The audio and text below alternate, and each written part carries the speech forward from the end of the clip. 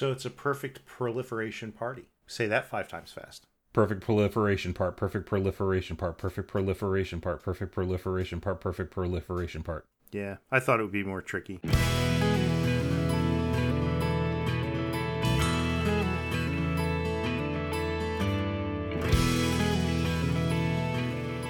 Hello and welcome to JudgeCast. This is episode 289. I'm one of your hosts, Brian Prilliman, and I am joined this evening, afternoon, morning drive to work by the one and only Charles Featherer. Hello. Hello, and we do not have a Samantha Har again for this episode. Have you checked your battlefield to see if she's on the battlefield? No. All right. So in case you can't figure it out, we are going to be talking about Phyrexia All Will Be One and the release notes, and basically going over some rules minutiae that may or may not make sense strategically, but you could do it in the rules, because just because you can do it means someone is gonna do it every single time. As some EDH decks, well, basically that's why Judge Tower exists. Is someone told someone that was a dumb idea, and they were like, "Oh, I'm going to show you." I've played Judge Tower a couple of times. I don't dislike it. I even may have one floating around somewhere. I don't get to use it very often. For the uninitiated, Judge's Tower is, as I understand it, gotcha game. Is a shared deck where you draw your cards and you have to do everything as quickly as possible. You have to do everything technically correct and as early as possible. And if you screw up, you lose. Yeah, there's variations on a theme. Sometimes it's if you collect X number of points against you, you're out. It all depends on who built it, what rules you're playing under, and so forth. Yeah, it's like they take the least fun part of Magic and they make it the entire purpose of the game. But anyway. Well, I mean, we've talked about that before. I mean, some people really, really dig the rules stuff, the minutia. Yes. And for them, Judge Tower's fun. I don't find fault with fun. You know, sometimes we don't have to like both sides everything. We can just say that something's bad. You know. Okay, so what we won't be talking about tonight is Event Link. Yeah, like I made a particular argument, and I was like, "This is the case," and someone was like, "Well, I did something different." And I was like, yeah.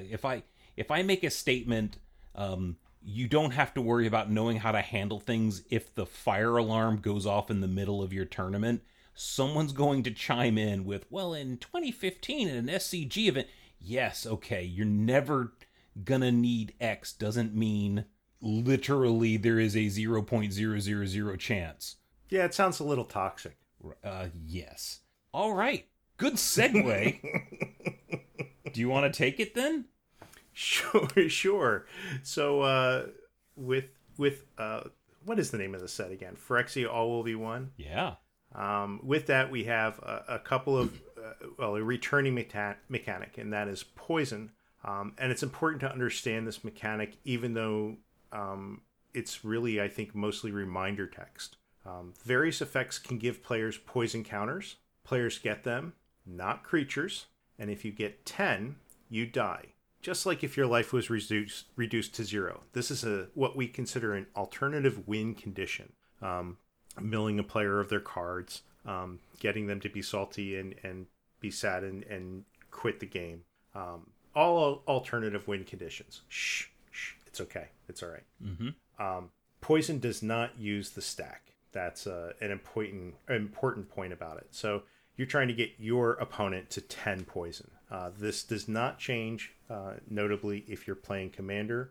I know that some people would like it to be different, but the rule does not modify for Commander games. And then we have Toxic. Yeah. There's no escape. There's no escape. I know what you wrote there, but I'm not reading that. Toxic is the way that players will get poison counters in Phyrexia All Will Be One. It's neither infect nor poisonous. As players are dealt their combat damage by the creature, the player will take damage, and they gain the appropriate number of poison counters simultaneously. And that word's important. So we have a card here Bilious Skulldweller for 1 black mana. It's a creature, Phyrexian insect. It's a 1/1. And it has Death Touch, always relevant on that black 1/1 creature. And it also has Toxic 1. And the reminder text there is players dealt combat damage by this creature also get a poison counter. So instead of just pinging you for 1, it's also causing you, your opponent, to gain a poison counter. Some important points about Toxic. It doesn't change the amount or how creatures deal combat damage. And if the creature has lifelink, it's still going to apply. It doesn't interact with the poison from the Toxic, though. That's lifelink. If a creature with Toxic deals damage to a creature or planeswalker or somehow deals non-combat damage, nothing special happens. You actually, if you're swinging with Skulldweller, you actually have to get through. There can't be any blockers. Yep. So if you somehow put, if you turn a toxic creature into a pinger, yep, you're not gonna ping for poison. Right, because it does specify that it has to be combat damage. Yes. The number of poison counters given a player doesn't change based on the creature's power. It's only based on the toxic number. So if somehow you pump your Skulldweller up to a beefy 3/1, and it gets in for 3 damage, it's still only doing 1 poison counter. Replacement effects that modify the number of counters a player can get apply to poison counters from Toxic. That should also be pretty self-explanatory, I think. And multiple instances of Toxic do stack. So Toxic 2 and Toxic 3 is effectively Toxic. Toxic 2 and Toxic 1 is effectively Toxic 3. There's no multiplication happening with Toxic. That's the important math part of that. Yeah. And they haven't. I haven't seen a clarification on how Toxic is going to interact with Infect. But because you have to deal damage in order for Toxic, like if our little Skulldweller here somehow became like a 0/1, you're not dealing combat damage, so you're not getting poison counters. So with Infect, the dealing of the damage and translating into the results, they happen at the same time. So I'm not quite sure if you somehow give your 1/1 Infect, your 1/1 Toxic 1 Infect, if it's going to give 1 poison counter and then immediately give 1 more. I feel like they would probably set it up so that it all happened at the same time. But since we don't have the exact comprehensive rules yet, we don't have an exact clarity. I don't think most of the time it's going to matter. I think they would have done it so that it happens all at the same time, simply because Malaria is in the set. Okay, and we'll talk about that Yeah, and ultimately, and we've made this point a lot, but ultimately, they want rules to be clear and easy to understand, and they wouldn't add some layer there unless it really has to be there. Yep. And layer's the wrong word, but they wouldn't add some special instance of the rules unless it has to be there for some reason. So yeah, we're still working off of the release notes, not off the comp rules, and we should be getting the comp rule updates sometime I guess this week. Yeah, I think it's going to be set up to happen at the same time, simply because it reduces, while it's a little bit of like coding complexity, it eliminates a lot of weird, quirky rules interactions. But we'll know when we see. All right. Yes. There is something now. What are you gonna do with all those poison counters? All those poison counters inside that trunk. What? I can't just make my opponent salty when I beat him with 10 poison counters. No. I think that's pretty great. One of the things says the red player. So one of the air quotes problems with poison counters in the past is that it was basically all or nothing. Like having 9 poison counters didn't do anything. Having 6 poison counters didn't do anything. It was basically having 9 is the same thing as having 0, right? If you die, like it's right. It didn't do anything until the very end. So in this set, they've introduced a new ability word called Corrupted, and remember, ability words, they technically have no rules meaning. They're just thematic labels that you can slap on cards that are related. That basically tells you that an ability cares if an opponent has 3 or more poison counters. So an example card as Fleshless Gladiator. Okay. Actually, I'm going to do Anoint with Affliction first. Anoint with Affliction is 1 and a black. It's an instant that says exile target creature if it has mana value 3 or less. Corrupted, exile that creature instead if its controller has 3 or more poison counters. Okay. Ooh. What's that? Ooh. Yeah. So, first off, in multiplayer games, we only care if one opponent has 3 or more poison counters to get corrupted. We don't care if all of, or the cards don't actually care about all of them. Okay. So sometimes a corrupted ability will appear on, or corrupted will appear on instants or sorceries and provide effects that can happen in addition to the base effect. Okay.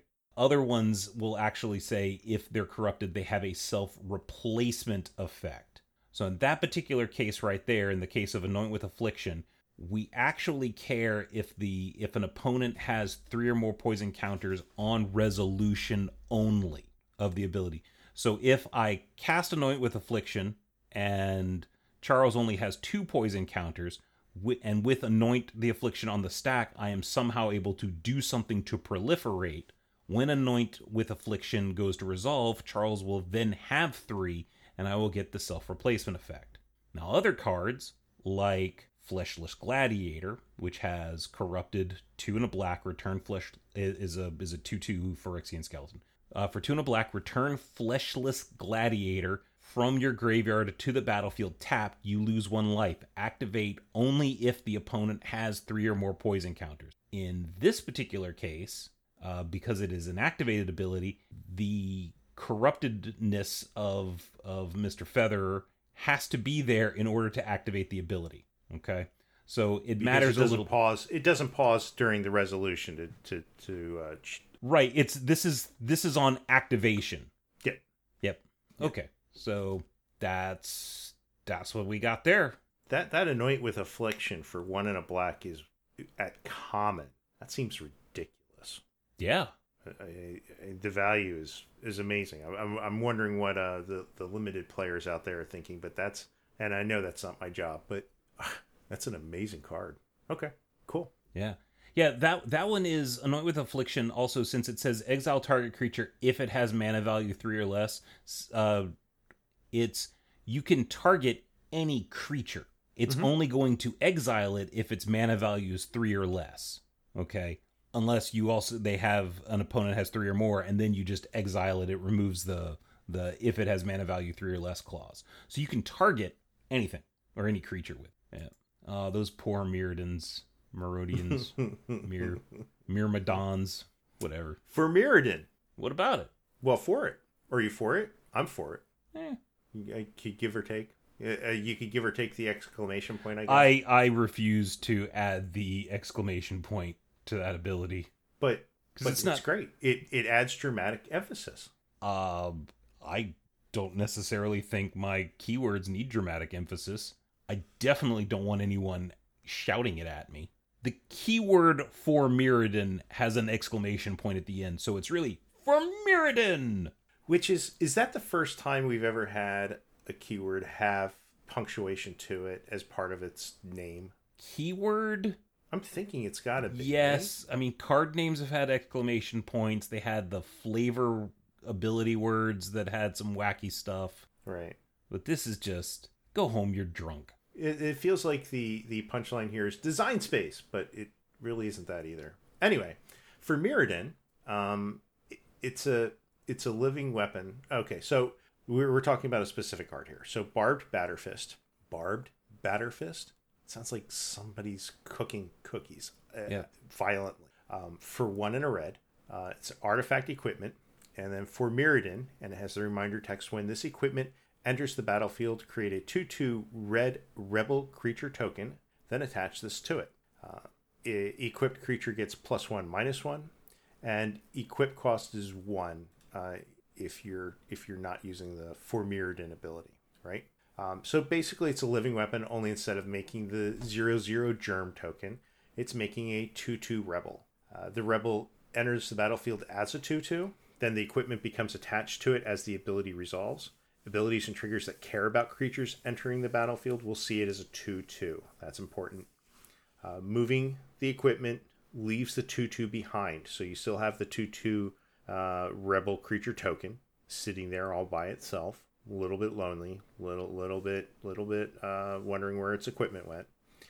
It does not make a new 2/2 when you move it. Okay, it has to be entering the battlefield. If an ability causes 2 rebel tokens to be created, you've got some multiplier happening when tokens enter the battlefield. This equipment will only attach to one of them. You don't get to copy the spell or do anything shenanigan-y with the equipment as it's coming in. It has to pick one of them, and it doesn't matter which one. Yeah, it doesn't equip to one and then equip to the other. Yeah. It doesn't do any hop, skip, and a jump thing. It just goes directly on one. All right, I'm gonna do the next 2 because the next one is weak sauce. Okay. Oil counters. Yes, we have oil counters. Sweet Phyrexian oil. Which I guess symbolize like some sort of corruption or something like that. Several cards in the set, ETB with oil counters on them. For example, the Gitaxian Raptor is a 1/4 flying for 2 and a blue Phyrexian bird that says Gitaxian Raptor enters the battlefield with 3 oil counters on it. And then remove an oil counter from Gitaxian Raptor. Gitaxian Raptor gets +1/-1 until end of turn. Okay, so these oil counters, there's really nothing special about them at all. They could have brought back brick counters from Amonkhet and use those, only they'd be less slick. Bump. I'm glad you got the slick in there. I mean, that pun was not intended until before I said it, and then so the counters by themselves, they don't do anything. The cards themselves tell you what you can do with the oil counters, but there's nothing special about them. So is it Gitaxian or is it Gitaxian? I wasn't around the first go round, so I don't know. I only hear what I say in my head. So I was just curious if you knew. Gitaxian Probe. I don't know. Is it GIF or GIF? That's what I'm wondering. It really is the age-old question. Yeah. I don't know. But I'm going to proliferate. I'm going to talk about Proliferate, which is a fun returning mechanic. We love Proliferate. Yes. So to proliferate, when something tells you to proliferate, you're going to choose any number of permanents, and any permanents that have a counter, and any player or players with a counter. So you can include your opponent's stuff, but you can't choose anything that's not on the battlefield. So anything on the battlefield, any players, and then you get to add a counter of one of the types that permanent or player has. Okay? So you don't, like, if I've got a creature with 3 +1/+1 counters, I'm not going to go from 3 counters to 6 counters. Okay. Also, if it has a +1/+1 counter and a shield counter on it, by proliferating, I can increase one or the other, but not both. Okay. An example of this particular creature, Copper Longlegs. For 1 and a green, it's a 1/3 Phyrexian Spider with reach, as spiders are known to do. And for 1 and a green, you can sacrifice Copper Longlegs and proliferate. Okay? And that's just, look at everything that's got counters, and you can plus them. It doesn't target. If your opponent has a poison counter, you can proliferate them. You can proliferate energy. Interesting thing, though, abilities that trigger whenever you proliferate will trigger even if you don't choose any permanents or players to increase counters on. Okay? Oh, that's interesting. Yeah, you still proliferated. You just didn't proliferate. Missed. It's sort of like you're attacking. It's not targeting or anything. Yeah, you're attacking, but you didn't attack. Right. All right. And then players can respond to spells and abilities that proliferate, but once the proliferating starts, it's got to finish. The opponent can't, in the middle, like once they find out what counters you're increasing, they can't, like in my shield, the +1/+1 counter or the shield counter example, you can't find out that I'm doing the +1/+1 counter and then try and kill the creature before it gets its power and toughness boost. So it's a perfect proliferation party. Say that 5 times fast. perfect proliferation part, perfect proliferation part, perfect proliferation part, perfect proliferation part, perfect proliferation part. Yeah. I thought it would be more tricky. I mean, I'll work on that. really, I just said it one time and then just copied it 4 times in You post-production. proliferated. Yeah. Yes, that's great. Yes, that's exactly what I did. All right. So that's all the returning mechanics. Yeah. That's pretty. We've had a number of sets come through that had a lot of heavy duty mechanics with tremendous explanations and hashtag after hashtag in our show notes. And this is this feels manageable. It's kind of nice. It's not that bad. It's still got a lot. I don't think there's a vanilla creature in this set at all. Well, no. I mean, we'll never see a vanilla creature again. At least I don't think we will. There's not a lot. All the design space. So much design space to be had. I don't think there's a lot of simple stuff. Yeah. Well, no, but I mean like the mechanics section of this, reading through it. Oh. It's not overwhelming. Oh, yeah. The returning mechanic stuff. It seems to be all very grokkable. Yeah. We've got proliferate again. Oil counters are very simple. For Mirrodin, it tells us what it does. Same with corrupted. Okay. And yeah, toxic is just a weirdly revised or a new spin on poison for the most part.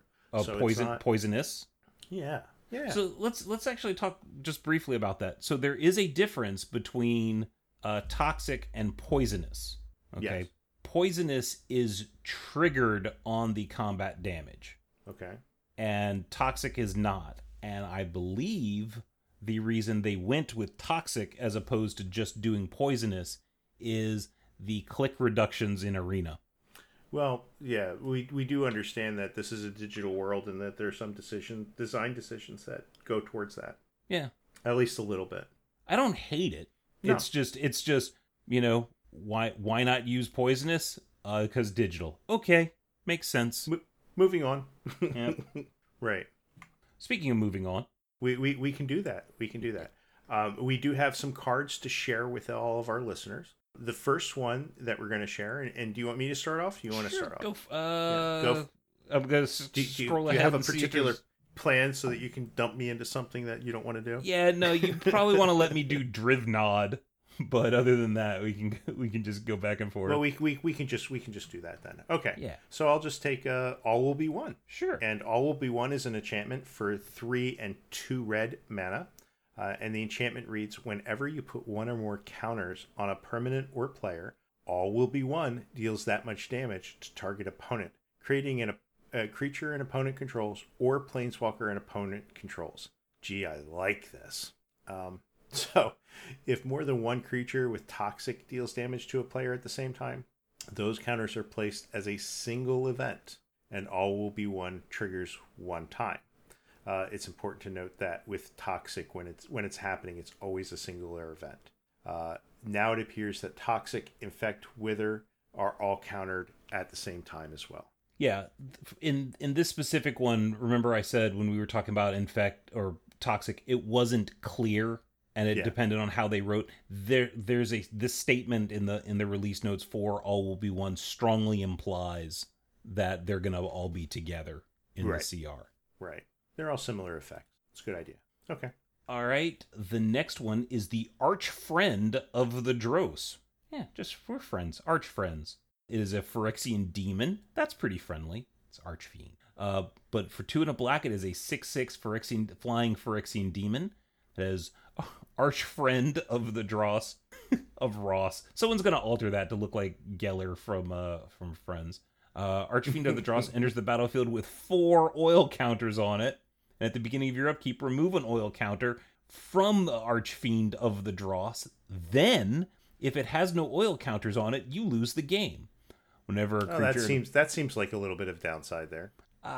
Just a tiny bit. Just a tiny bit. Whenever a creature an opponent dies... whenever a creature an opponent controls dies, its controller loses 2 life. Okay. So, the lose the game trigger happens only on your upkeep. So if Archfiend somehow loses its counters at another time, like something happens and all of its oil counters go poof, okay, the lose the game trigger doesn't automatically happen. Like it's not a state-based trigger that's looking. It's specifically going to be at the beginning of your upkeep, remove a counter. Also, It doesn't have a clause of if you remove the last counter, then you lose the game. It's just remove an oil counter. If you can't, great. If you can, do it. And then regardless, then if there are no oil counters on it, you lose the game.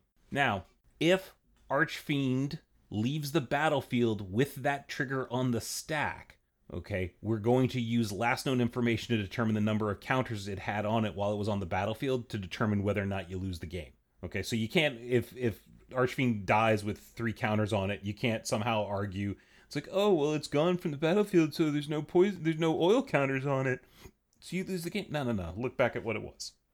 Right. Last known information seems important there. Okay. Yes. Okay. Cool. I have no idea how to make a pun out of this one. It's all right. You'd probably just masticore it up. No, I don't know. That's bad. We'll just move on. Please. So this is we're going to talk about this, but at the end of it, I'm gonna explain a mini Judge level up moment for myself, which I was maybe I knew about it before, but I feel like I really this type of thing really helped me a little while ago. Okay. So Argentum Masticore is a artifact creature Phyrexian Masticore for 5 colorless mana, and it's a 5/5. It has first strike, protection for multicolored. So that doesn't mean it can protect you from a black source and a separate red source. It means it protects you from multicolored sources. At the beginning of your upkeep, sacrifice Argentum Masticore until you discard a card, unless you discard a card. When you discard a card this way, destroy target non-land permanent and opponent controls with mana value less than or equal to the mana value of the discarded card. Okay, that's a little bit of some word soup happening. And that's all one paragraph. It's all one paragraph. Okay. And this is where my level up comes in, but we'll talk in a moment. Okay. So there's a reflexive trigger here. And we don't get reflexive triggers terribly often. But the reflexive trigger is this at the beginning of your upkeep. And then after you do that action, it has a second trigger, which is when you discard a card this way. That's the reflexive part. Right. That's the reflexive part. You don't actually choose a target until that part is happening, right? Yep. Because there's no target in the first part. Yep. Also, you can discard to keep Masticore regardless of if there's a legal target for the reflexive trigger. If there isn't the reflexive trigger, it doesn't go on the stack or resolve. Okay, so interesting card. But my level up came with, I always had a hard time picturing in my head what a reflexive trigger is. Mm-hmm. And after I got through another card that we'll see in a little while, I realized that a reflexive trigger is any situation where I have a paragraph of text and I have 2 trigger statements in it. Right? Where it'll start at whenever, and then it finishes the sentence, and then it has a second trigger. That is a very strong indicator, right? That you're dealing. That's like most of them, or yeah, basically. And I never knew how to identify them before, but that's how you do it, right? Yes. If it tells you, if you have a trigger that tells you to do a thing or resolving a spell, okay, there can be, I think it's Hypothesizzle is the one of the go-to examples. Hypothesizzle says draw 2 cards, then you may discard a non-land card. This is an instant. When you do, Hypothesizzle deals 4 damage to target creature. Okay. Right, so that's not exactly templated the way that I'm talking about, but it's still extremely similar. Right, and so what happens is, it says, draw 2 cards, then you may discard a non-land card. So you can just draw your 2 cards and then not discard. So the way this used to work, and what reflexive triggers let you get away with, is the old wording for this card would actually require when you cast Hypothesizzle, or when you put the Argentum Masticore target on the stack, you would have to declare your target at that point in time. So the opponent could respond. Okay, think about this. If Masticore was all one ability, okay, all of it was one ability, so they templated it, and I was like, I'm gonna destroy that, and the opponent for some reason sacrificed it, right, or you killed it some other way, the trigger would be countered because it has one target and that target's gone. So then you wouldn't have to sacrifice the Masticore or discard a card. Hypothesis is the same way. I'm going to deal damage to that creature. I'm going to draw 2 cards and deal 4 damage to that creature. someone could remove that creature and I don't get my 2 cards. Right? So it allows them to fix certain situations. So, all right. Black Sun's Twilight. For X and a black is an instant. Up to 1 target creature gets -X/-X until end of turn. If X is 5 or more, return a creature card with mana value X or less from your graveyard to the battlefield tapped. All right. So the first thing about that is the creature that's returned from the graveyard is not targeted. It is chosen on resolution, so the opponent does not get to know what you're going to be bringing back. Odds are good that they can figure it out in a 1v1 game. In Commander, they're probably seated diagonal from you, and you've already kind of lost interest about what's going on over yonder, and you'll just let them. Okay. Now, here's something to blow your mind a little bit, because Black Sun's Twilight says you can target up to 1 target creature gets -X/-X. So you can actually target 0 creatures, all right, or 1 creature.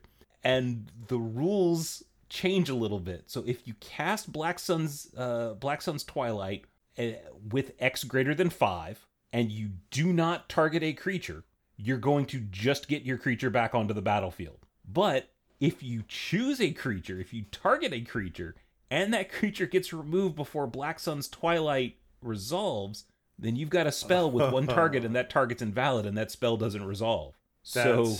Wow, the bad beats there. That is a decision point that you got to think about. Do you want, there is a little bit of a risk. Like if you want to be safe, you would 0 targets, and because you really want that 1 creature back.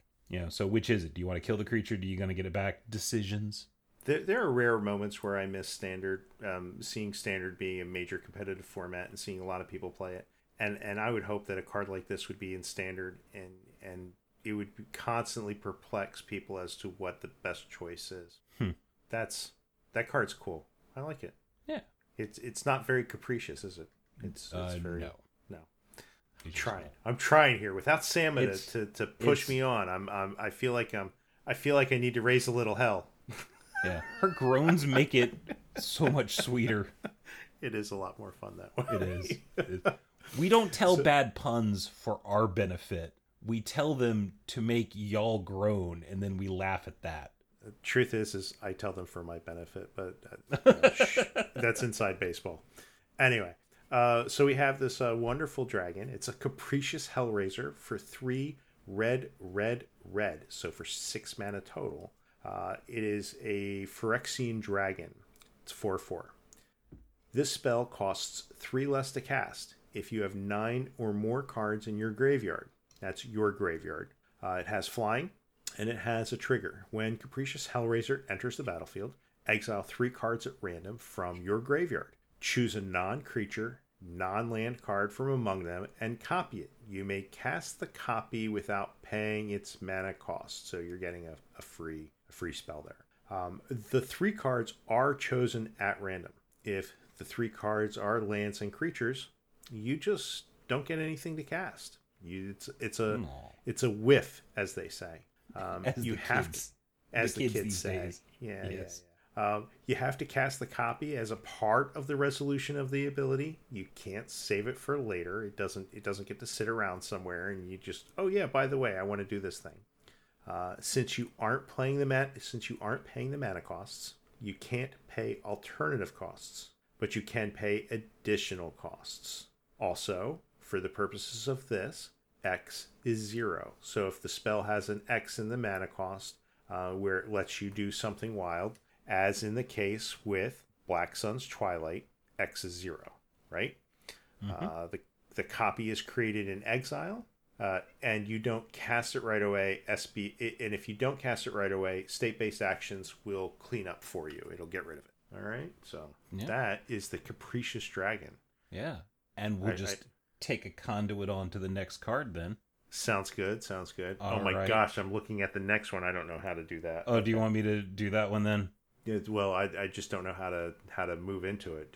Okay, go ahead. Yeah. Okay. So Conduit of the Worlds is 2 green for an artifact. Right. That's it. It's just no more. Nope. It says you may play land cards from your graveyard. Okay. Well, I know a commander card or 2 that'll want this thing. Yep. Then you can tap, choose target non-land permanent card in your graveyard. If you haven't cast a spell this turn, you may cast that card. If you do, you can't cast additional spells this turn. Activate only as a sorcery. All right. So the first thing you're going to notice is you may play land cards from your graveyard. All right. That's the first thing you notice. Woohoo!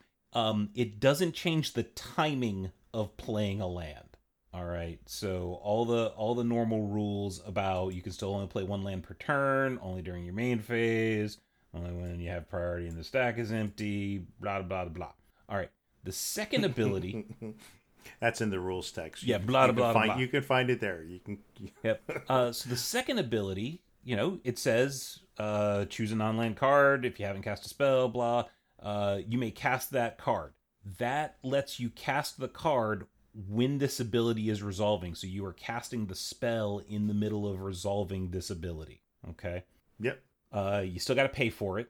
Okay? Now, here's the thing. Conduit of the Worlds looks at, even if it wasn't on the battlefield yet, it still looks at the spells you have played this turn. Okay? Which, if you don't cheat Conduit of the Worlds out, you just cast it normal. Bloop. Well, you just cast a spell this turn. So tapping it to activate its ability, you're gonna be able to choose that non-land permanent, but you're not gonna be able to cast it, right? Right. Because you already cast a spell. All right, I'm gonna do the next one. I started reading it and I got lost partway through it. So okay, I think this is for the best. Just as I don't have to always, offer the counterpoint, I don't always have to go right after you went. I mean, sometimes we can be a little flexible here. Yeah. Yeah. All right. So thanks for the nod. We're gonna talk about Drivnod, Carnage Dominus. For 3 black, it is a 8/3 legendary creature Phyrexian horror, and with a name like Drivnod, jeez. All right. So let's start with the second ability, because that's kind of the less interesting of the two. For Phyrexian black Phyrexian mana for 2 of those, and then exile 3 creature cards from your graveyard. You put an indestructible counter on Drivnod Carnage Dominus. Okay, 8/3 indestructible is pretty decent, but then it has this ability for probably 4 life, right? Yeah. I mean, you're probably just doing that. Yeah, that seems like a really good play. I mean, it's fine. Because it's from your graveyard, it's not from the battlefield. But it has a static ability that says, if a creature dying causes a triggered ability of a permanent you control to trigger, that ability triggers an additional time. So it triggers an additional time? Yeah, so the wonderful thing about triggers, triggers are wonderful things. Okay, so Drivnod affects a creature's own when this creature dies triggered abilities, as well as whatever other triggered abilities that also trigger when that creature dies. I'm going to say trigger so many times during this card that it's going to start to lose meaning. Okay, so do we have another example about when this creature dies, loses 2 life? Was that... that was whenever a creature an opponent controls. Whenever a creature dying causes a triggered ability of a permanent you control to trigger. Yeah, so earlier we talked about Archfiend of Dross, which has a ability that says whenever a creature an opponent controls dies, its controller loses 2 life. Okay, well, with Drivnod, and you shock an opponent's creatures, well, it dies. You have a permanent that a creature dying caused that triggered ability that I control to trigger. I'm going to get it an additional time. Now, it doesn't copy that trigger. It just causes it to trigger it again. So unlike copies, all decisions are kind of locked in. If it just triggers again, you get to make whatever decisions again. If it's a modal trigger, you get to make a different choice. All right? The trigger also doesn't have to specify creatures. For example, a card could have an ability that says whenever an artifact is put into the graveyard, okay, and then an artifact creature is put into the graveyard, well, it's a creature, and it caused a permanent you control to trigger. Okay? Mind blown. I feel like the great Finzini from Princess Bride. It's like, I'm just getting started. All right. An ability that triggers when a creature leaves the battlefield will trigger twice if that creature left the battlefield by going to the graveyard. Okay, because again, we talk about dying. Okay, so if it leaves the battlefield by going to exile, well, it didn't die.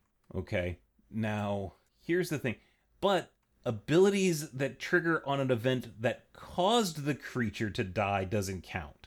You're like, well, what's that mean? So if you have something that says whenever you sacrifice a creature, that will not trigger twice because a creature dying did not cause that triggered ability to trigger.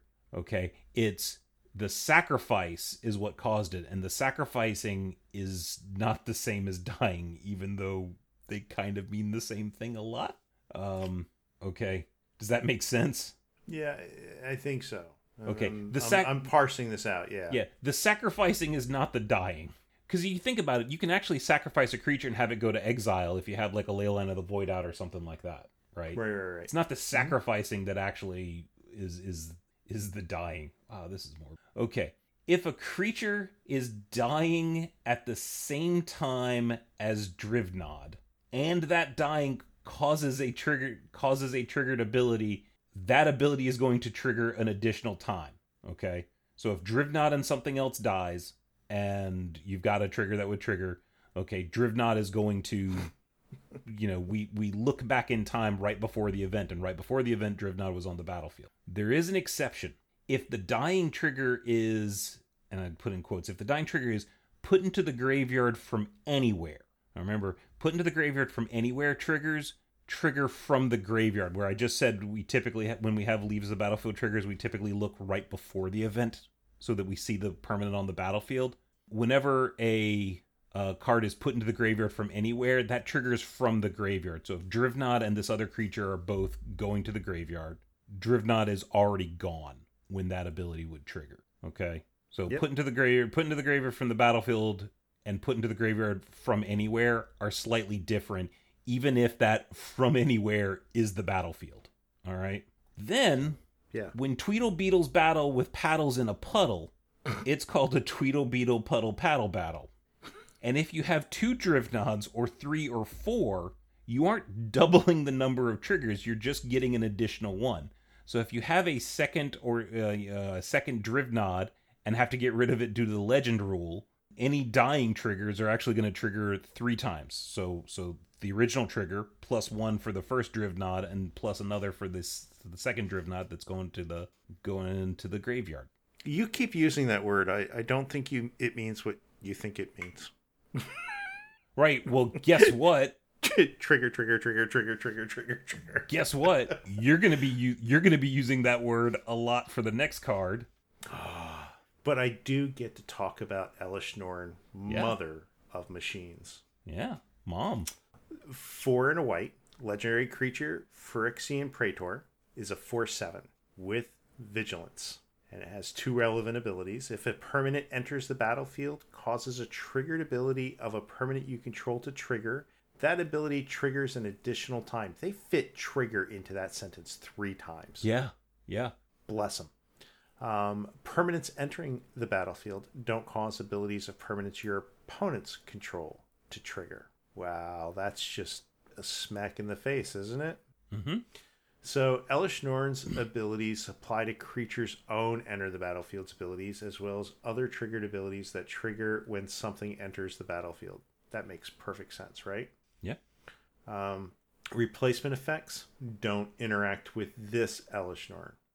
I won't say anything about other Elesh Norns because they might hear me and it would be bad. So things like as this permanent enters the battlefield, right? It doesn't interact. Yeah, those aren't triggers. So right. Even though people call them, or players call them triggers. Right. We need to see those keywords whenever, at. We have to see them. Okay. Yeah, replacement effects can still interact with Elesh Norn in the sense of if somehow the replacement effect is replacing the trigger or altering the trigger in some way. Right. Elesh Norn's abilities don't look to see who controls the permanents entering the battlefield, only who controls the permanents that have the triggered ability. The second ability doesn't copy the trigger. It causes it to trigger twice. You make independent choices for the second trigger. And we were just talking about that a moment ago. only in a different way. It's not actually, it's causing it to trigger a second time. If a permanent enters the battlefield the same time as Elesh Norn, causes a triggered ability of a permanent you already control to trigger, you get an additional trigger. All the triggers. You get a trigger, you get a trigger, you get a trigger. If a permanent enters the battlefield the same time as Norn, and it would cause a triggered ability of a permanent your opponent controls to trigger, it won't trigger. So if a triggered ability is linked to a second ability, okay, additional instances of that triggered ability are also linked to that second ability. Okay, so if when this enters the battlefield, exile a card from your hand, and then the effect lets you copy the exiled card. Okay, you're going to get 2 instances of that trigger, right? So if the second ability refers to the exiled card, it refers to all cards exiled by instances of that triggered ability. Okay. Wow. And in some cases, this when dealing with linked abilities, so you'll have like a static or an activated ability that references the card or the object from the trigger. And when you have 2 of them, it gets a little confusing. What are we talking about? So in some cases involving linked abilities, an ability requires information about the exiled card. When this happens, the ability gets back multiple answers. Okay. If these answers are being used to determine a value of some sort of a variable, then you're going to use the sum of both numbers. So you get back 3 and 4. It's 7. For example, if Elite Arcanists enter the battlefield, ability triggers twice, 2 cards are exiled, and the value of X in the activation cost of Elite Arcanists' other ability is the sum. Okay? And for those of you that want to know what Elite Arcanist does, it is for 3 and a blue, it is a 1/1. This is from Magic 14, so we're going in the Wayback Machine, 8 years for this thing. It says when Elite Arcanist enters the battlefield, you may exile an instant card from your hand. So with Elesh Norn, that's going to trigger twice. You're going to be able to exile 2 instances. Then X tap, copy the exiled card. You may cast the copy without paying its mana cost. X is the converted mana cost of the exiled card. In this particular case, X is going to be the sum of both. But when the ability resolves, you're going to create copies of both. And then you're going to be able to cast none, one, or both of those copies in any order you want. Because fun.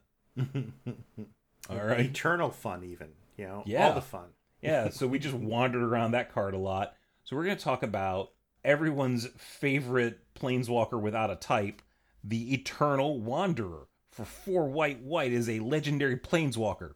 That's it. With 5 starting loyalty. There's way more to it. Yeah. There's a lot of three abilities plus a static. No more than 1 creature can attack the Eternal Wanderer each combat. Then it has a +1 ability, +1 loyalty ability that says exile up to 1 target creature or artifact. Return that card to the battlefield under its owner's control at the beginning of that player's end step. 0 mana, you can create a 2/2 white samurai creature token with double strike, or -4 for each player. Choose a creature that player controls.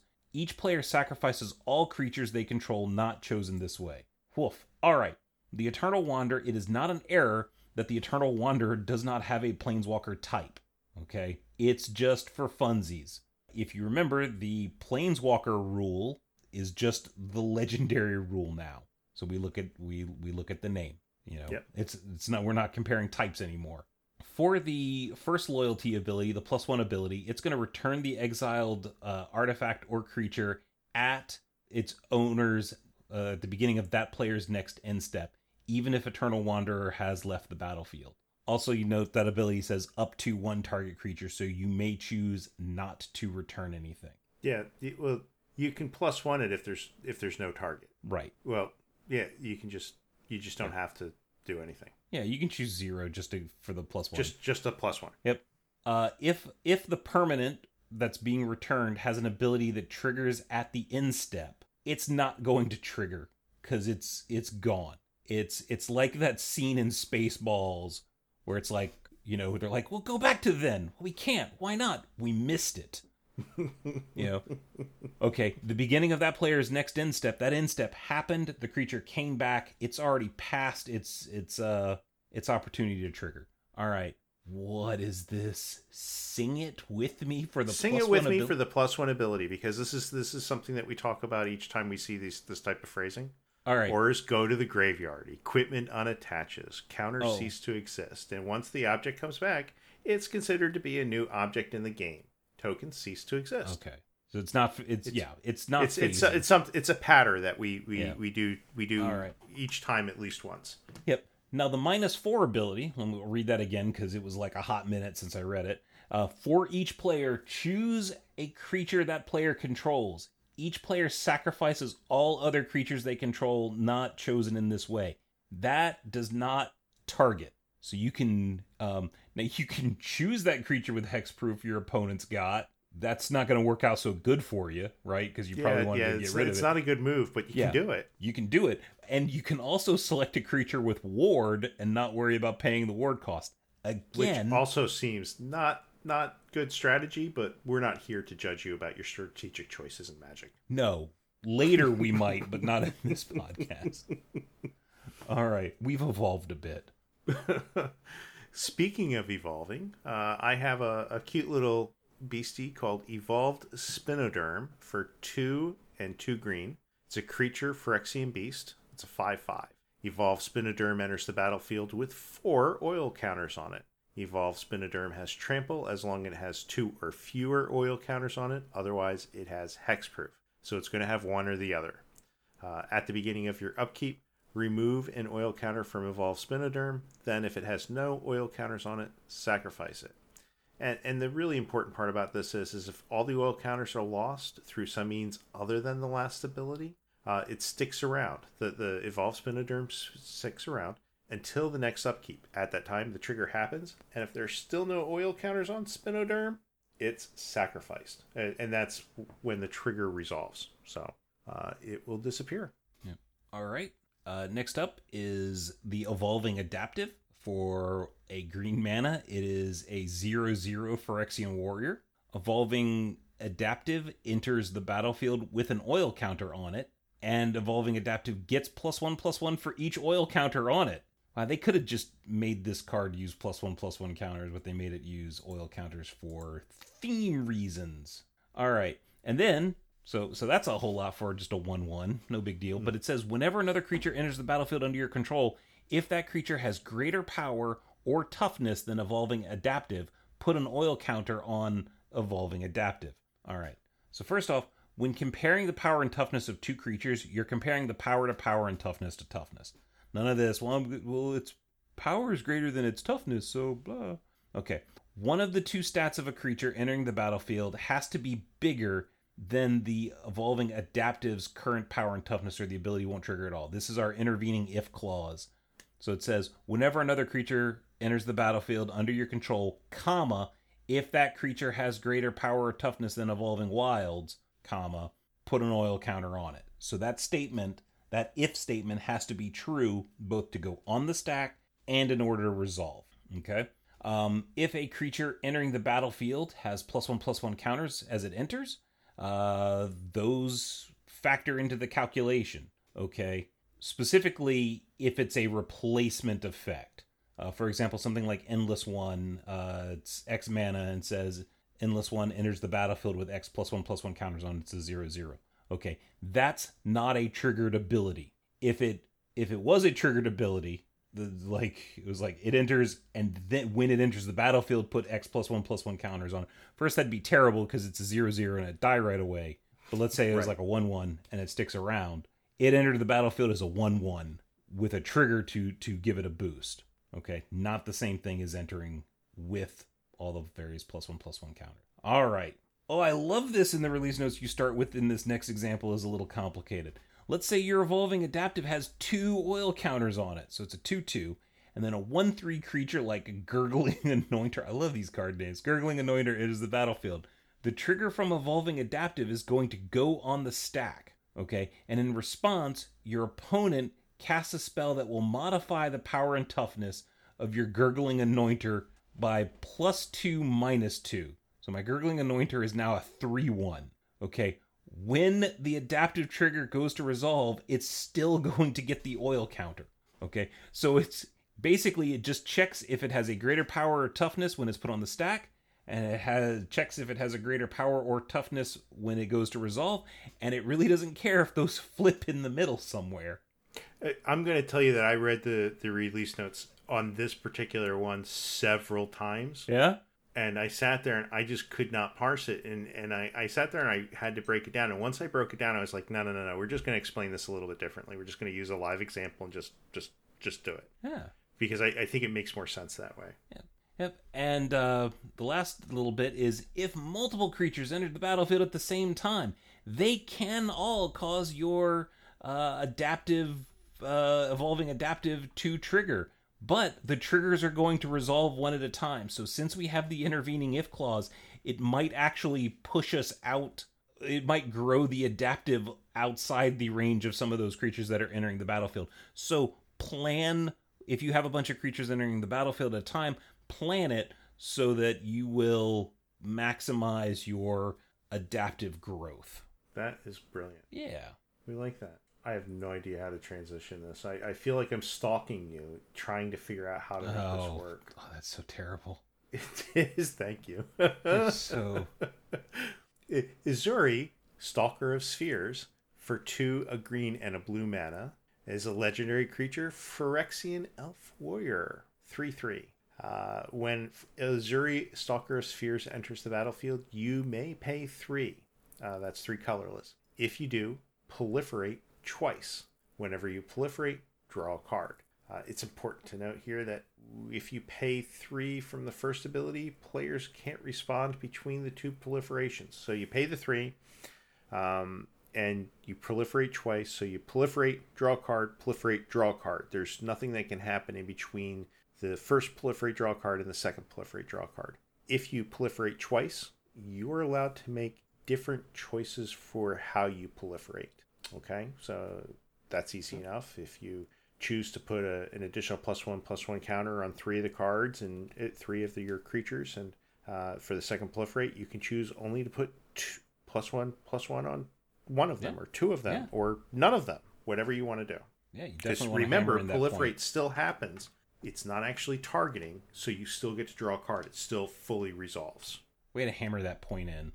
That's I'm here for it for now until the end of the century. Yep. All right. Next up is Forgehammer Centurion, which is 2 and a red for a 3/2 Phyrexian warrior. Whenever another creature or artifact is whenever another creature or artifact you control is put into a graveyard from the battlefield, put an oil counter on Forgehammer Centurion. And whenever Forgehammer Centurion attacks, you may remove 2 oil counters. When you do, target creature can't block this turn. All right. Hey, is this our light bulb moment for you? This was my light bulb moment. I was sitting here writing this and reading it and rereading it. And I'm like, oh, I get it now. Yeah. So that ability is whenever Forgehammer Centurion attacks, you may remove 2 oil counters. If you don't, then that's it. We're done. No more. You chose not to do a thing, so nothing happens different. But if you do choose to remove 2 oil counters, then the reflexive trigger kicks in that says when you do, remove those 2 oil counters. When you do, target creature can't block this turn. I'm going to target that creature. Yep. And we have a nice explanation there, but I think we kind of covered it really through. Yeah. All right. So I'm just going to slay this next one. Sure. Yeah. All right. Glissa Sunslayer. We have to stop doing this, really. No. It is not as much fun without Sama here. I swear. We can't stop. We can't stop because the next card is the Unstoppable Juggernaut after this one. Yeah. Okay. All right. Glissa Sunslayer for 1, a black and a green, so for 3 mana value total. Is a legendary creature, Phyrexian zombie elf. Oh, isn't she cute? She's a 3/3. She has first strike, death touch. Whenever Glissa Sunslayer deals combat damage to a player, you choose 1. And it's got 3 modes. The 3 modes are: you draw a card and you lose 1 life, destroy target enchantment, or remove up to 3 counters from a target permanent. It's that remove up to 3 counters from target permanent that we want to dive into for just a moment. If you choose that mode, you choose which counters to remove when it resolves. Since the wording says up to 3, you can choose 3 or fewer. That's it. All right. And yeah. As Brian has already previewed, we're gonna get into some Graz. We're gonna go touch some Graz. Yep. So Graz, the unstoppable juggernaut, for 8 mana is a 7/5 legendary artifact creature juggernaut. With the ability Juggernauts you control attack each combat if able. Juggernauts you control can't be blocked by walls. And other creatures you control have base power and toughness 5/3 and are juggernauts in addition to their other creature types. Alright, so if Graz loses its abilities, somehow, some way, then juggernauts you control will not have to attack each combat and will be able to be blocked by walls. Now, unless, of course, they are actual juggernauts. And then they absolutely have to attack because it says so on that card. However, due to how continuous effects in the layers are applied, the other creatures you control will be 5/3 juggernauts in addition to their other types. Okay, and that's because losing abilities is layer 6, and changing the types to juggernaut happens in copy control text type in layer 4. All right. And you look at that and you say, like, okay, well, I lose the ability in layer 6, but I'm setting the power and toughness. That's in layer 7. So shouldn't that ability be removed? Yeah, that's where I got confused. Yep. Okay. So here's why. Because that block of text, other creatures you control have base power and toughness 5/3 and are juggernauts in addition to their other creature types. That is all one block of text. Yes. When you're going through the layers, there is a rule that says if you start to apply an ability, okay, you are going to apply the whole ability even if something removes it in the middle, okay? So basically, once we change the creature type, once we change the type to Juggernaut, we have started resolving this ability, okay? And when I say resolving, but we've started to apply that continuous effect. That is going to continue to apply even if that ability gets resolved. So the game still, even though it's removed, we're still going to finish it out because we got 2 parts to the one ability, and we're going to do both of them. Does that make sense? No, and I'm going to tell you why. Okay, tell me why. Because we talk about how rules should be intuitive. Yeah, I don't find that terribly intuitive. I would find if it tells me, and I understand your explanation, I'm going to accept it. Mm-hmm. But as a player, I'm going to tell you that it's confusing to me because if it removed the ability, I think it would remove the whole thing. But we already started doing it. So does that mean we go back and they stop being juggernauts? Or, right? Or are they just juggernauts and not 5/3s? Well, I mean, those are the 3 options. Either we go back in time and back up the juggernautedness. We do the juggernaut, but we don't do the 5/3. Right. Or we do both. And right. The doing half of the ability and not the other half can cause problems. Yeah. They're mostly theoretical problems, but it can cause problems. I'm going to say that Graz is setting up to be the poster child for layers questions in the future. Okay. It's a really unique thing. So there is a card. Is it Resplendent, Repentant Vampire? I'm happy we have another example so that people can update their layer slides in conferences. I will judge them based on that when I attend. Yeah, absolutely. Like, if you ever see using Graz, are you using Graz?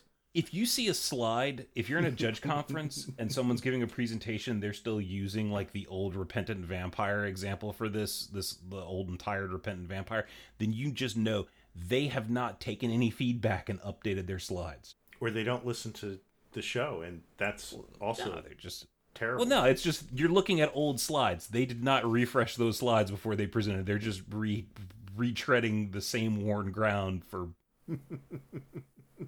All right, no effort. Low effort. All right, Ichor Synthesizer. Wait, no, yeah. I did Graz. Yeah, you did Graz. You did. I was going to let you go.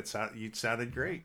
Ichor Synthesizer for 1 and a blue is a creature, a Phyrexian wizard. Boy, there are a lot of Phyrexian creature types floating around in this set. I wonder why that is. It's a 1 and a 3. Whenever you cast a non-creature spell, put an oil counter on Ichor Synthesizer. So it's synthesizing the Ick.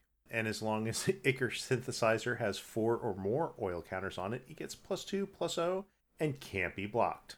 So if Ichor Synthesizer gains its 4th oil counter after it is already blocked in combat, it doesn't suddenly become unblockable. It is still in a status of being blocked.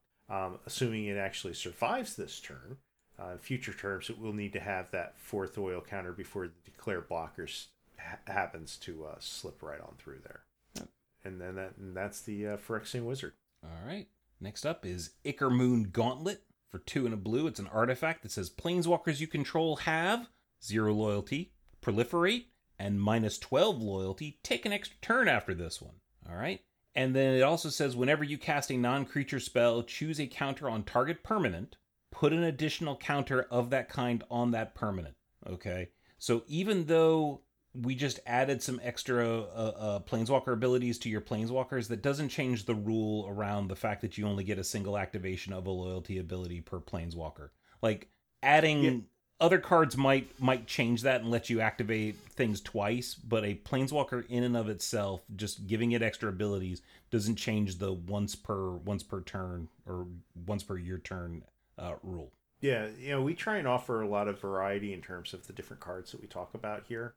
I thought that this was just interesting that they went ahead and they thought that players might think that they can actually add an additional loyalty ability. So it's worth pointing out that granting something like this doesn't give them more chances to activate a turn.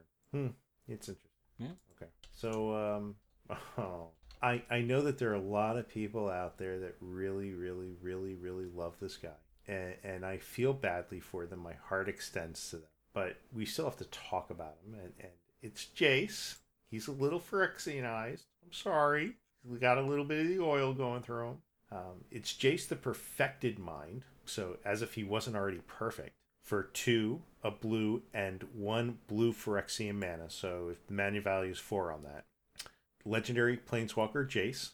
He's completed. And that comes with the reminder text. Phyrexian blue mana can be paid with regular blue mana or 2 life. And if life was paid, this Planeswalker enters the battlefield with 2 fewer loyalty counters. So if you try and get Jace out a little bit early, going to come in with 3 loyalty counters instead of 5. For the +1 ability, it's until your next turn, up to 1 target creature gets -3/-0. For -2, the target player mills 3 cards, and again, target player can be you. Then if a graveyard has 20 or more cards in it, you draw 3 cards. Otherwise, you draw a card. And then the -X ability, and it does say -X, it says target player mills 3 times X cards. The second ability doesn't have a preference over which graveyard has 20 or more cards. It can very easily be your graveyard. It can very easily be your opponent's graveyard. It doesn't matter, or if you're in a multiplayer game, it could be any of your opponent's graveyards. Jace's mana value is always 4. The Phyrexian mana symbol can be paid with 1 blue mana. But paying life for the spell doesn't alter the fact that the mana value is still 4. The completed ability only cares whether the player paid 2 life for the Phyrexian mana portion of the casting cost. When paying life for any other reason during the casting of the spell, there's no effect. So it goes to steps of casting a spell and when you're making your choices.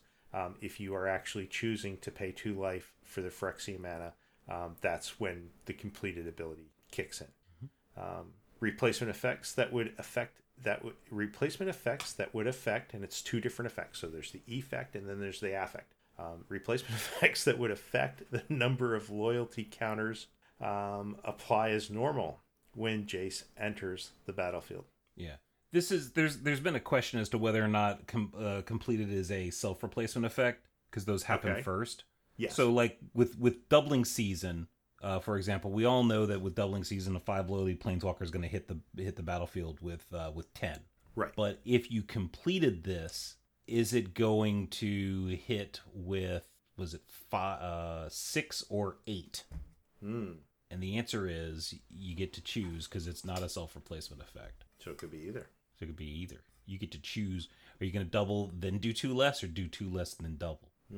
All right. Jor Kadeen, first Gold Warden. is a 2/2 for a red and a white with trample. This is whenever Jor-Kadeen, first Gold Warden, attacks, it gets +X/+X until end of turn, where X is the number of equipped creatures you control. Then if Jor-Kadeen's power is 4 or greater, draw a card. X is only checked when Jor-Kadeen attacks. Okay, so if you figure out somehow a way to get more equipped creatures after Jor-Kadeen attacks, and after the trigger resolves, it's not going to change the value of X. But if you are somehow able to instant speed equip while the ability is still on the stack, X could change. The art in that card really is reminiscent, kind of like a shadowy art. You know, it's kind of it's a little monochromatic, but it feels like there's some shadows at play. You know, just some shadows. Oh, you're doing. I was actually gonna say, like, really? I don't necessarily agree. It kind of looks like some sort of weird stained glass art. Like it doesn't look the same as other art. It just so the art doesn't really dance too much for you. It's just kind of just flat. Okay, Toe. I see where you're going. I amuse myself, even if I don't amuse anybody else. I'm okay with that. I'm happy. So we've got Kato. Is it Kato or is it Kaido? It's Let's Go. I'm going to go with Kato, Dancing Shadow. If I'm wrong, please, send us a note. It is 2 mana, 1 blue and 1 black. So 4 mana cost total. Legendary Planeswalker, Kato. It comes in with 3 loyalty counters. And it has a static ability, not a static ability, it's trigger. Whenever one or more, it has a trigger on it. Whenever one or more creatures you control deal combat damage to a player, you may return one of them to its owner's hand. If you do, you may activate loyalty abilities of Kato twice this turn rather than only once. That's awesome. Yeah. So it has a +1 up to 1 target creature can't attack or block until your next turn. It has a 0 ability, which is draw a card. And it has a -2, which is create a 2/2 colorless drone artifact creature token with Death Touch, and when this creature leaves the battlefield, each opponent loses 2 life and you gain 2 life. I'm just going to note it here, and we don't have to note it anymore. There are a lot of Planeswalkers in this set. It has to do with story and what's going on. There are 10 of them total. So we're going to have at least 1 or 2 more that we're going to talk about. So if it seems like we're covering a lot of them, it's because there are a lot of them. If you return, War the Spark was almost 4 years ago. Yeah, and it's reminiscent of that in that we have a number of them, but I don't think we have any uncommon ones. I could be wrong about that. No. But we talk about cards that are complicated because they offer a lot of different interactions, and you should hear what they are so that you know what they are. So we do cover Planeswalkers kind of heavily because they have so many things going on. In this case, if you return a creature to its owner's hand as per the first ability, you may either activate 2 different loyalty abilities, or you can choose to perform the same loyalty ability twice. It should go without saying, but you have to possess enough loyalty counters to do the actions. So you can't choose to -2 twice if you have 3 or fewer loyalty counters, right? Makes sense? Mm-hmm. Kato's ability is not cumulative, even if combat damage is issued 2 or more times to an opponent. That's Kato. Yep. All right, now on to Kaya, Intangible Slayer. For 3 white, black, we have a 6 loyalty legendary Planeswalker Kaya with hexproof. The +2 ability says each opponent loses 3 life and you gain 3 life. Okay, then we have a 0 loyalty ability that says you draw 2 cards, then each opponent may scry 1. Real quick, how opponents scrying works. So basically you're going to draw your 2 cards. Then all opponents choose whether or not, because it says each opponent may scry 1. Each opponent's going to scry, or they decide whether or not they're going to scry in turn order. Then they all look at the same time. And then in turn order, they're going to decide where the scried card goes. Okay? So they in turn order decide whether or not they're going to scry. Then they all look at the card at the same time. And then in turn order, they either put the card on top or on the bottom of the library. Each opponent will have the knowledge of what the previous opponents did. Okay? Yeah, that's wild. Yeah, I mean, like, no one's ever going to choose to not scry. That's not the way it's going to play out in reality. But from a rules standpoint, it's this whole thing about, like, if opponents have to make decisions at the same time, you make them in app order. All right. Then we have a -3 ability that says exile target creature or enchantment. If it wasn't an aura, create a token that's a copy of it, except it's a 1/1 white spirit creature with flying in addition to its other types. Okay. So, except for noted exceptions, the tokens copy only what is listed on it and nothing else, unless that permanent is copying something else or is a token. Okay, it doesn't copy tapped, untapped counters, whether it's got auras or equipment attached or anything like that. If the copy, hope you're not copying a Hydra, because if the copy creature has X. And its mana cost, X is going to be 0. If the copied creature is a token, the new token that's created has the original characteristics of the first token, with the exceptions already that I just mentioned. If the copied permanent was copying something else, then the token enters the battlefield as whatever that permanent copied. Okay? Enter the battlefields. You're still going to get, if your creature or enchantment has ETB triggers, you're still going to get those when the token enters the battlefield. And then Kaya's that last ability checks the card as it existed on the battlefield, if it was or was not an aura, not what it became in Exiled. Okay, this is relevant for Bestow. Okay, because it's a enchantment creature in exile, but it's an aura on the battlefield when you exiled it. Yeah. I am really excited. When I first started playing Magic, my very first Planeswalker was Koth. And I'm just so happy to be able to sit here and talk about Koth, Fire of Resistance for two colorless mana and 2 red. So 4 total. Legendary Planeswalker Koth comes in with 4 loyalty counters. And for +2, you search your library for a basic mountain card, reveal it, put it into your hand, then shuffle. That's a very Koth thing to do. It's very exciting. Yeah. Very exciting. Hey, do you need a lozenge? That's quite a Koth you got there. It's a little rough, but we're gonna Koth right through it. We're gonna resist the need for a lozenge. All right. -3, Koth, Fire of Resistance deals damage to target creature equal to the number of mountains you control. Again, a very Koth kind of thing to do. It's cool. -7, you get an emblem with whenever a mountain enters the battlefield under your control, this emblem deals 4 damage to any target. So Koth's emblem is colorless, even though it doesn't really say that anywhere, but the emblem is colorless. So protection from red won't stop a permanent or player from being targeted, nor will it prevent damage. If a replacement effect cares about red damage, that won't apply to it. I will never not play this card in Limited. If I open it pack 3 and I am already in 4 colors, I'm going to go to the 5th color. I don't care. I'm going to play Koth every single time. That's some dedication there. Neat card. Yeah. All right. Next up is Malira, the Living Cure. Is a green and a white for a 3/3 legendary creature human scout. That says, if you would get 1 or more poison counters, instead you get 1 poison counter, and you can't get additional poison counters this turn. Okay. Then a second ability that says exile Malaria, the Living Cure. Choose another target creature or artifact. When it's put into the graveyard this turn, return that card to the battlefield under its owner's control. The last ability is pretty straightforward, so let's just talk about that first one, where it says if you'd get 1 or more poison counters, you instead get 1 poison counter, and you can't get additional poison counters this turn.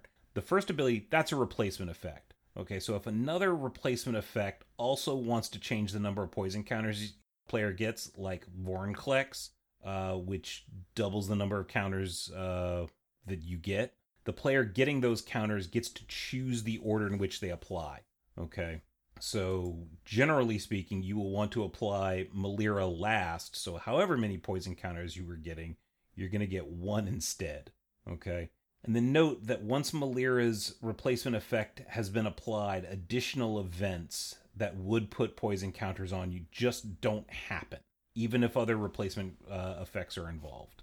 Okay, you just don't get any poison counters for additional events. So Mirran's Safe House is the next card that we're going to talk about. It's got 3 mana.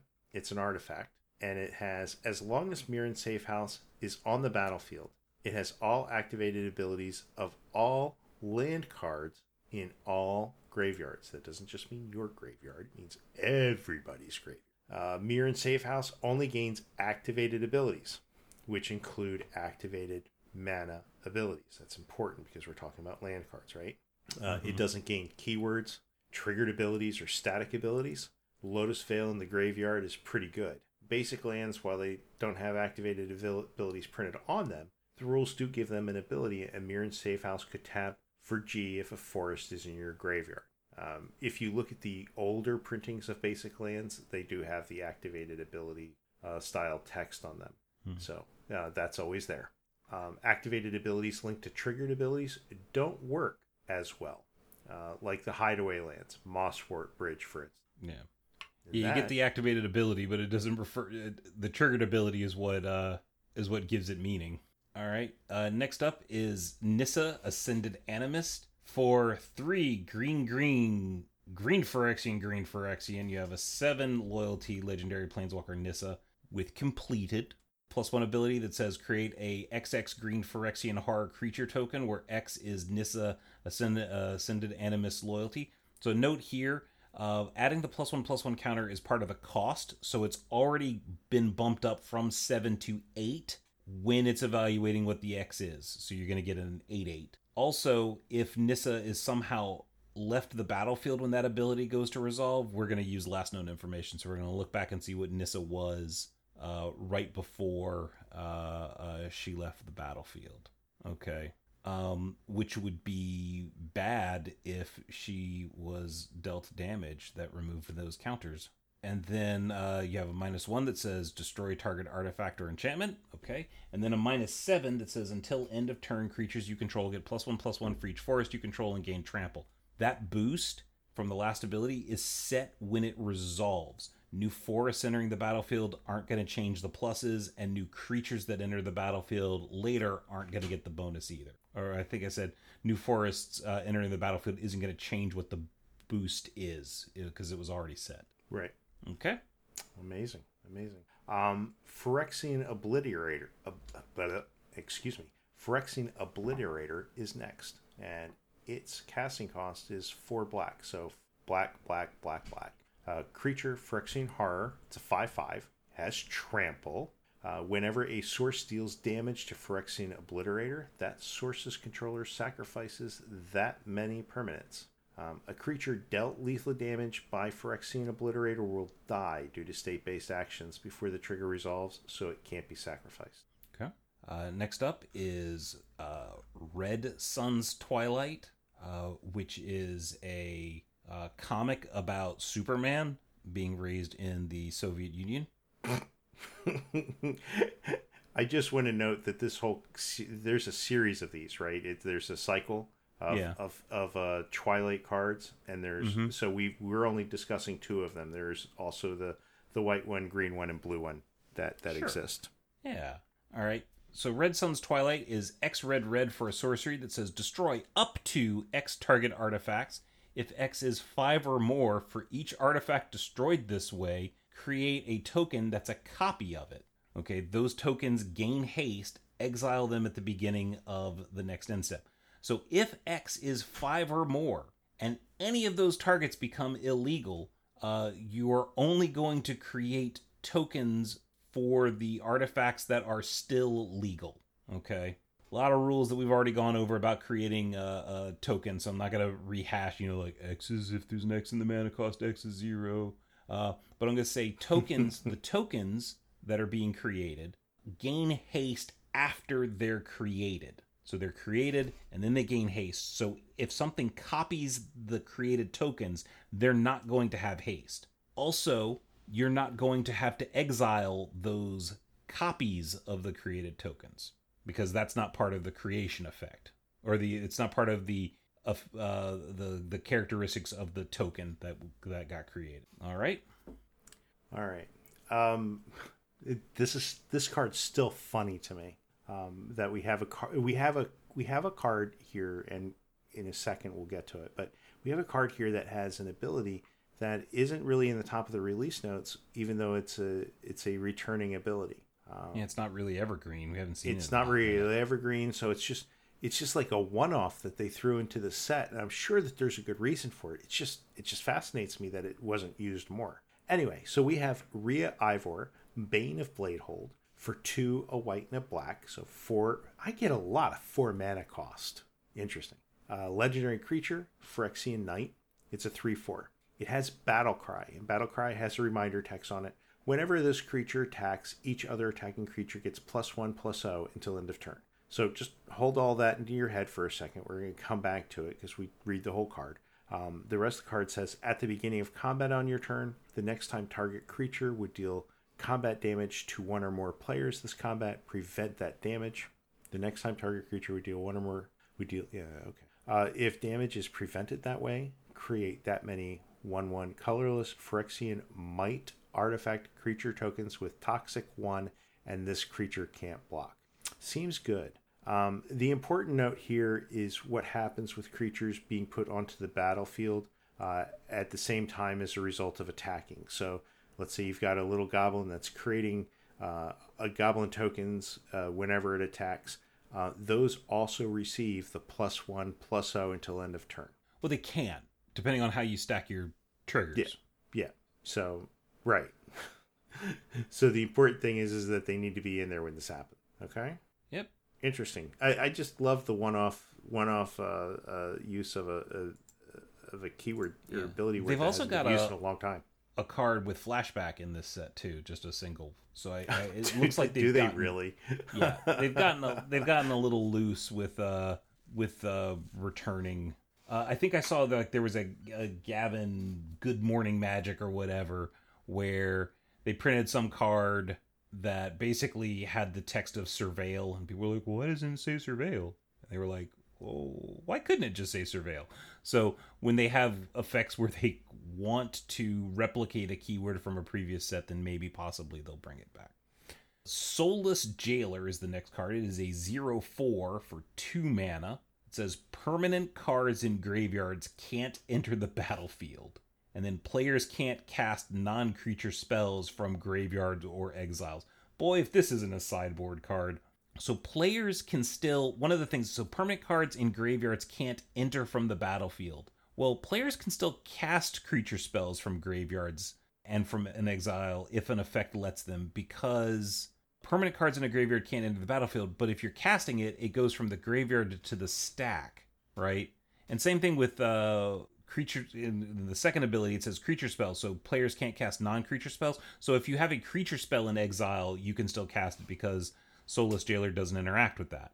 Putting a permanent card onto the battlefield from the graveyard is an impossible action, okay, when Soulless Jailer is on the battlefield. So if there's any effect that has you choose between getting a creature, putting a creature from your graveyard onto the battlefield, or gaining life or something like that, you literally can't choose the option of getting a creature back from the graveyard. It's not like I choose that and then it just doesn't happen. If you're presented with a choice, you can't choose it. All right. Makes perfect sense to me. Yeah. Tyvar, is it Tyvar? It doesn't matter. Tyvar, Jubilant Brawler. It's fantasy. 1, a black and a green for a legendary Planeswalker Tyvar, and it comes in with 3 loyalty abilities, 3 loyalty counters, and it has you may activate abilities of creatures you control as though these creatures had haste. It has a +1 untap up to 1 target creature. It has a -2 mill 3 cards. Then you may return a creature card with mana value 2 or less from your graveyard to the battlefield. So Tyvar doesn't actually grant haste to creatures. You still can attack with them. It just gives them the ability to use activated abilities as though they did have haste. Okay. For the last ability, the return creature doesn't have to be the card that's actually milled. It reads, you may return a creature card with mana value 2 or less. It can be any creature card. It doesn't have to be one of the 3 cards that were sent. All right. Next up is Vraska Betrayal Sting for 4 black and a black Phyrexian mana. You get a 6 loyalty legendary planeswalker Vraska with completed. Okay, for her 0 loyalty ability says you draw a card and lose a life. Proliferate. Okay. The -2 ability, target creature becomes a treasure artifact with tap, sacrifice this artifact, add 1 mana of any color, and it loses all other types and abilities. Oof. So the second loyalty ability will cause the target to lose any other subtype it had. So if it was a treasure equipment or whatever, it's going to be just a treasure now. It is if you had a artifact creature equipment monkey, okay, it is going to be just a treasure artifact. Now I want an equipment monkey. Yeah. You still so it is the type is becoming artifact, period. The subtype is becoming treasure, period. Now, if you have a super type, it could retain those. So you could in theory have a basic treasure artifact or a snow treasure artifact. And if you had a snow treasure artifact, then your treasure would in fact produce snow mana. All right. So the last ability is -9. It says if target player has fewer than 9 poison counters, they get a number of poison counters equal to the difference. Okay. So generally speaking, that player's gonna, when that ability resolves, that player's gonna end up with 9 poison counters. But replacement effects can change how many poison counters a player's gonna get, like Melira. So in that particular case, with Melira on the battlefield, you would just essentially get 1 more than you've got. You know, if you have 3, you'll go up to 4 and not 9. All right. You planned this just so I had to. That's a mouthful. Okay, here we go. Yeah. Zapandrel, Hunger Dominus, for 5 and 2 green. Legendary creature, Phyrexian Horror. It's a 4/6. It has reach. It has, at the beginning of each combat, double the power and toughness of each creature you control until end of turn. That's great. Yeah. And it also has, for 2 Phyrexian mana and sacrifice 2 other creatures, put an indestructible counter on Zapandrel, Hunger Dominus. And of course, the reminder text, Phyrexian mana can be paid with either 1 green mana or 2 life. So doubling creature's power just means that the creature gets +X+0, where X is the creature's power. Same for toughness. It works the same way if a creature's power is less than 0 when doubling. So double -2 means we are giving -2, -0. If you have 2 Zapandrels, both work together. Yeah. Right. So the first one will give like +X+0, and then the second one will see the power and essentially give. I mean, it works to give you 4 times the power. So you do 2 times, then 4 times. Right. All right. And then I did actually have 1 card from Jumpstart that was just kind of interesting. It's Goliath Hatchery for 4 green.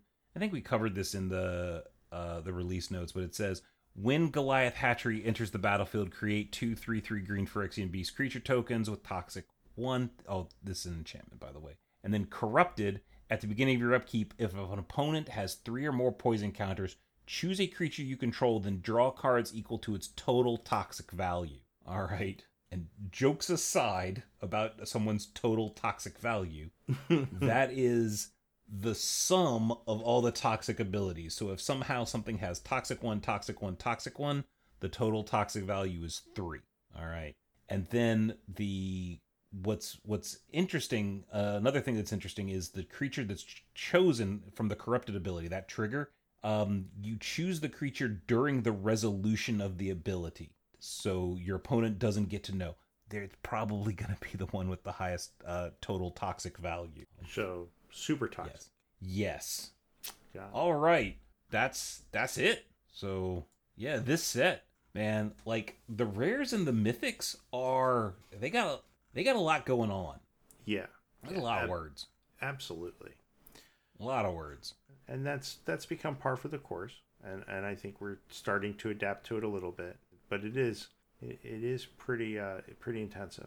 You know, we've been trying to figure out, and this is just a whole aside for a second. We've been trying to figure out what the schedule is for this week, for next week, for the following weeks, because there are a couple of big events coming up. Well, there's at least one big event coming up.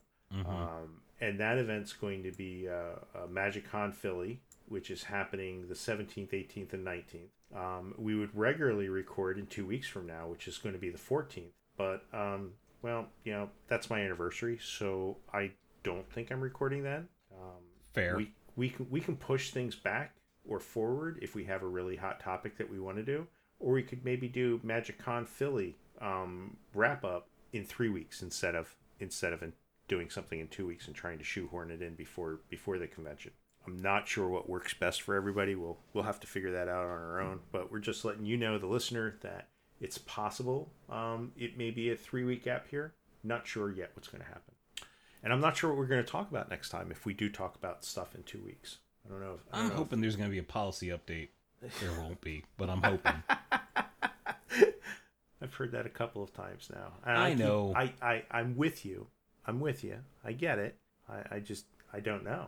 I mean, we don't have large scale competitive events, with the exception of what the different series are running, like NRG. You say we NRG don't have large ones, and Star City Games. But there's a lot. They're pretty big. There's a lot going on. There is. I mean, not a lot compared to what there used to be, but there are so many RCQs going on that people are getting burnt out. So it's like, yeah, we don't have like big GP level events every weekend, but we've still got a ton of Comprel events going on. They're just not super visible. Can I pedestal for a second? Just a moment. It's worthwhile. It's worthwhile. Okay. If you're a store owner and you listen to this, or if you're a judge that doesn't regularly judge RCQs, the next wave of RCQs are going to be one of two formats. They're either going to be Pioneer or they're going to be limited. If you're using EventLink and Companion, keep an eye out for updates on that. If they do not update it and you're running in a limited event that runs Swiss for your main rounds, or sealed for your Swiss rounds, and if you switch to a draft for the top 8, you have to be careful, because EventLink will seat players according to standings for the draft. If you look at the MTR, that's not how you're supposed to do that. What? Wizards software disagrees with Wizards tournament rules. Imagine that. Shocker. I guess somebody didn't consult the MTR when they wrote that part of the code, and they have not adjusted it. So please be aware, if you are either attending a story event that's doing that, or if you're actually judging an event that's doing that, please make sure that what you do when you switch to draft is you take 8 names and you put them in a hat, or some variable, or some method that'll give you a variable response, and make sure that you're seeding the players randomly, and then you play out the bracket just as they're seeded. So, you have the person fourth person from the person at the table is playing the other. That's big X, little x, however your table is set up. Please make sure that you're doing that. If you're either attending an event, running an event, or whatever, please make sure that that's happening. It's important to tournament integrity. Okay, and then you just have to run it manual, right? You have to run it manual, and then you input the results manually at the end. Do you pair them based on big X, little x, or do you still use the pairings that EventLink generated? No, because it's using pairings at that point in time by standings. Right. I'm just saying you are running it on paper, diverging from what EventLink says, and then just making up results to get you the winner. Yep, 100%. That's expletive wonderful. That's the same conclusion that I would come to, but the fact that we are actually with EventLink, they didn't give us the ability to break matches because they were like, oh, it's because TOs are abusing it. Yeah, some were, but in reality, that tool was used by judges to fix problems. They took it away, and their excuse was protect tournament integrity. And then their software creates situations where you basically have to lie to it in order to get it correct. I'm not going to go on a deep tangent here. I have stated in different formats and forums where how I feel about EventLink. I wish that they would listen to judges and TOs a little bit more, and give us more transparent more transparency. And they haven't, and they're not, and I don't see that changing. Yeah, I don't care about the transparency as long as I get the fixes. And if I'm not getting transparent, if you're not getting fixes, then give us transparency and tell us what's going on. Well, the answer is we would rather funnel that money into lawyers for the D&D OGL rather than the software developer to actually fix things. Like, that's basically what it boils down to, is they just don't want to spend the couple $1,000s in labor hours to actually fix and build that change. It's not a priority for them, and you can't say that. Yeah, so I'm not a coder, so I don't know what happens there, but I just wish that they would at least talk to us a little bit more and allow us to discuss with them our concerns over EventLink more. They're not, because I just feel like it's empty, and I just feel like it goes nowhere when we talk about it. It is. I'm just telling you, it's they're not going to talk about it because they have no good answer. They have excuses that are the excuses are transparent, but the reasons they're not going to tell us the actual reason, because the actual reason is they're just not prioritizing it. Pound sand. Anyway, so if you're an L1 out there, and if you're actually running an RCQ, which, please, hopefully try not to do that. But if you are running one, and get some feedback about how to do this so that your players have a good experience. It's not like I believe that there are cheating circuits out there where people are trying to get around this because of the breakdown in software, and it's not likely. But it does lend itself to the possibility of collusion if players know where they're going to be seated prior to the ending of Swiss. Yep. So there's that. Yep. Yeah, because you can pass. Yeah, you know who you're going to pass to, so you can make plans. So yep. That's all we got, though, right? That is it. Hopefully we will see you again in 2 weeks, but it might be 3 weeks. Either way, we expect to have something fun to talk about. We are always interested in what you have to say. So if you want to, you can send us an email at judgecast@gmail.com, or you can like us on Facebook, or follow us on Twitter at judgecast. And I'm Charles Feather, and I keep it fair. I'm Brian Prilliman, and I keep it toxic.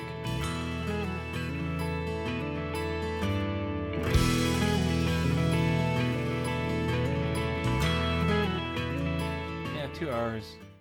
2 people. That shouldn't be too bad to edit. And I don't have any notes for things to go out. So basically, I'm just going to be scrolling through looking for ums. Yeah, I think I stumbled once in there, but if you fix it, you fix it. If you don't, you don't. It was it's not a big deal to me. I've learned. I know what everyone's ums look like. I know what everyone's breathing looks like.